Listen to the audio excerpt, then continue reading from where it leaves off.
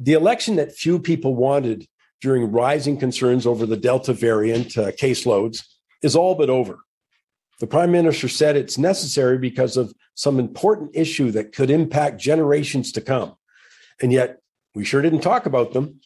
I mean, we got attack ads, yes. We got empty promises of free this and free that based on the deficits don't matter siren call of modern monetary theory. But we didn't talk about that. We didn't talk about serious issues like proposed censorship in Bill C-10 and Bill C-36.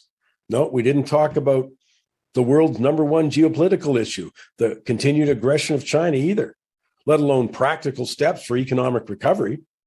And by the way, if you're not sure or concerned about increasing government censorship, consider that Canada's leading expert on internet law, Michael Geist, Canada Research Chair in Internet and E-commerce Law, calls Bill C-10 stunning, dangerous, inexcusable.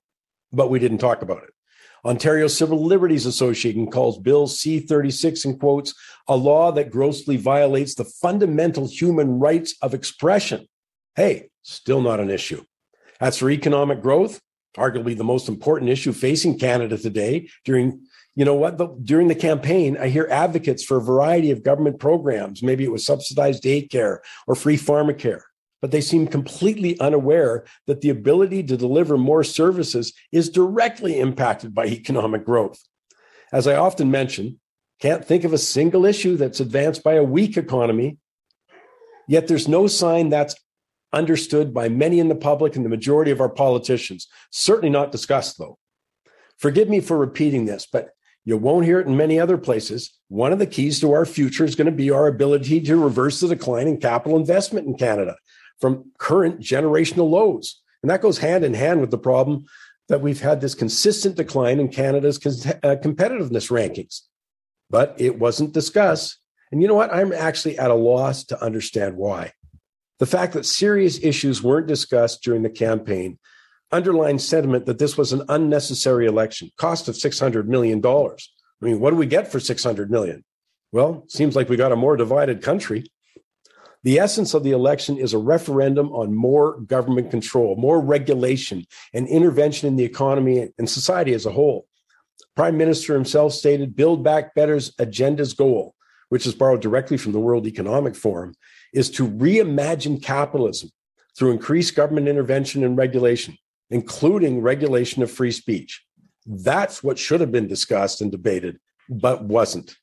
The campaign was more about protecting the government status quo, the individuals and groups on the receiving end of hundreds of billions of government money, including the media.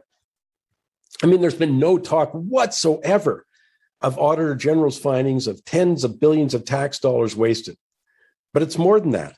We have a healthcare system that was just ranked by the Commonwealth Fund 10th out of 11 countries, and no one dared talk about changes to healthcare.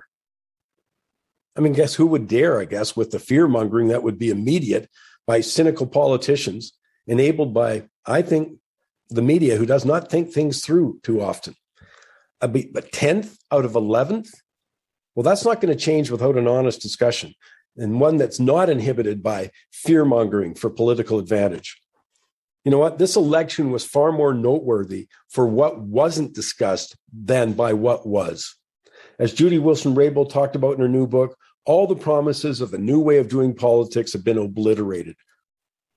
In a resignation letter, she stated, federal politics is, in my view, increasingly a disgraceful triumph of harmful partisanship over substantive action. It's easy to make the case that there was no substantive action. I mean, all talk, no action. I mean, come on, we've had no meaningful reduction in CO2 emissions, no reconciliation with First Nations. Heck, there's still a substantial problem with safe drinking water. Sexual harassment in the media was covered up for at least 2 years until Global TV broke the story in February. Capital investment, our competitiveness ranking, well, it continues to decline to a generational low. I mean, keep in mind, before the pandemic, economic growth was hovering around a dismal 1%. I don't see any plan to actually reverse that trend. You know what? The new way of doing politics seems a heck of a lot like the old ways.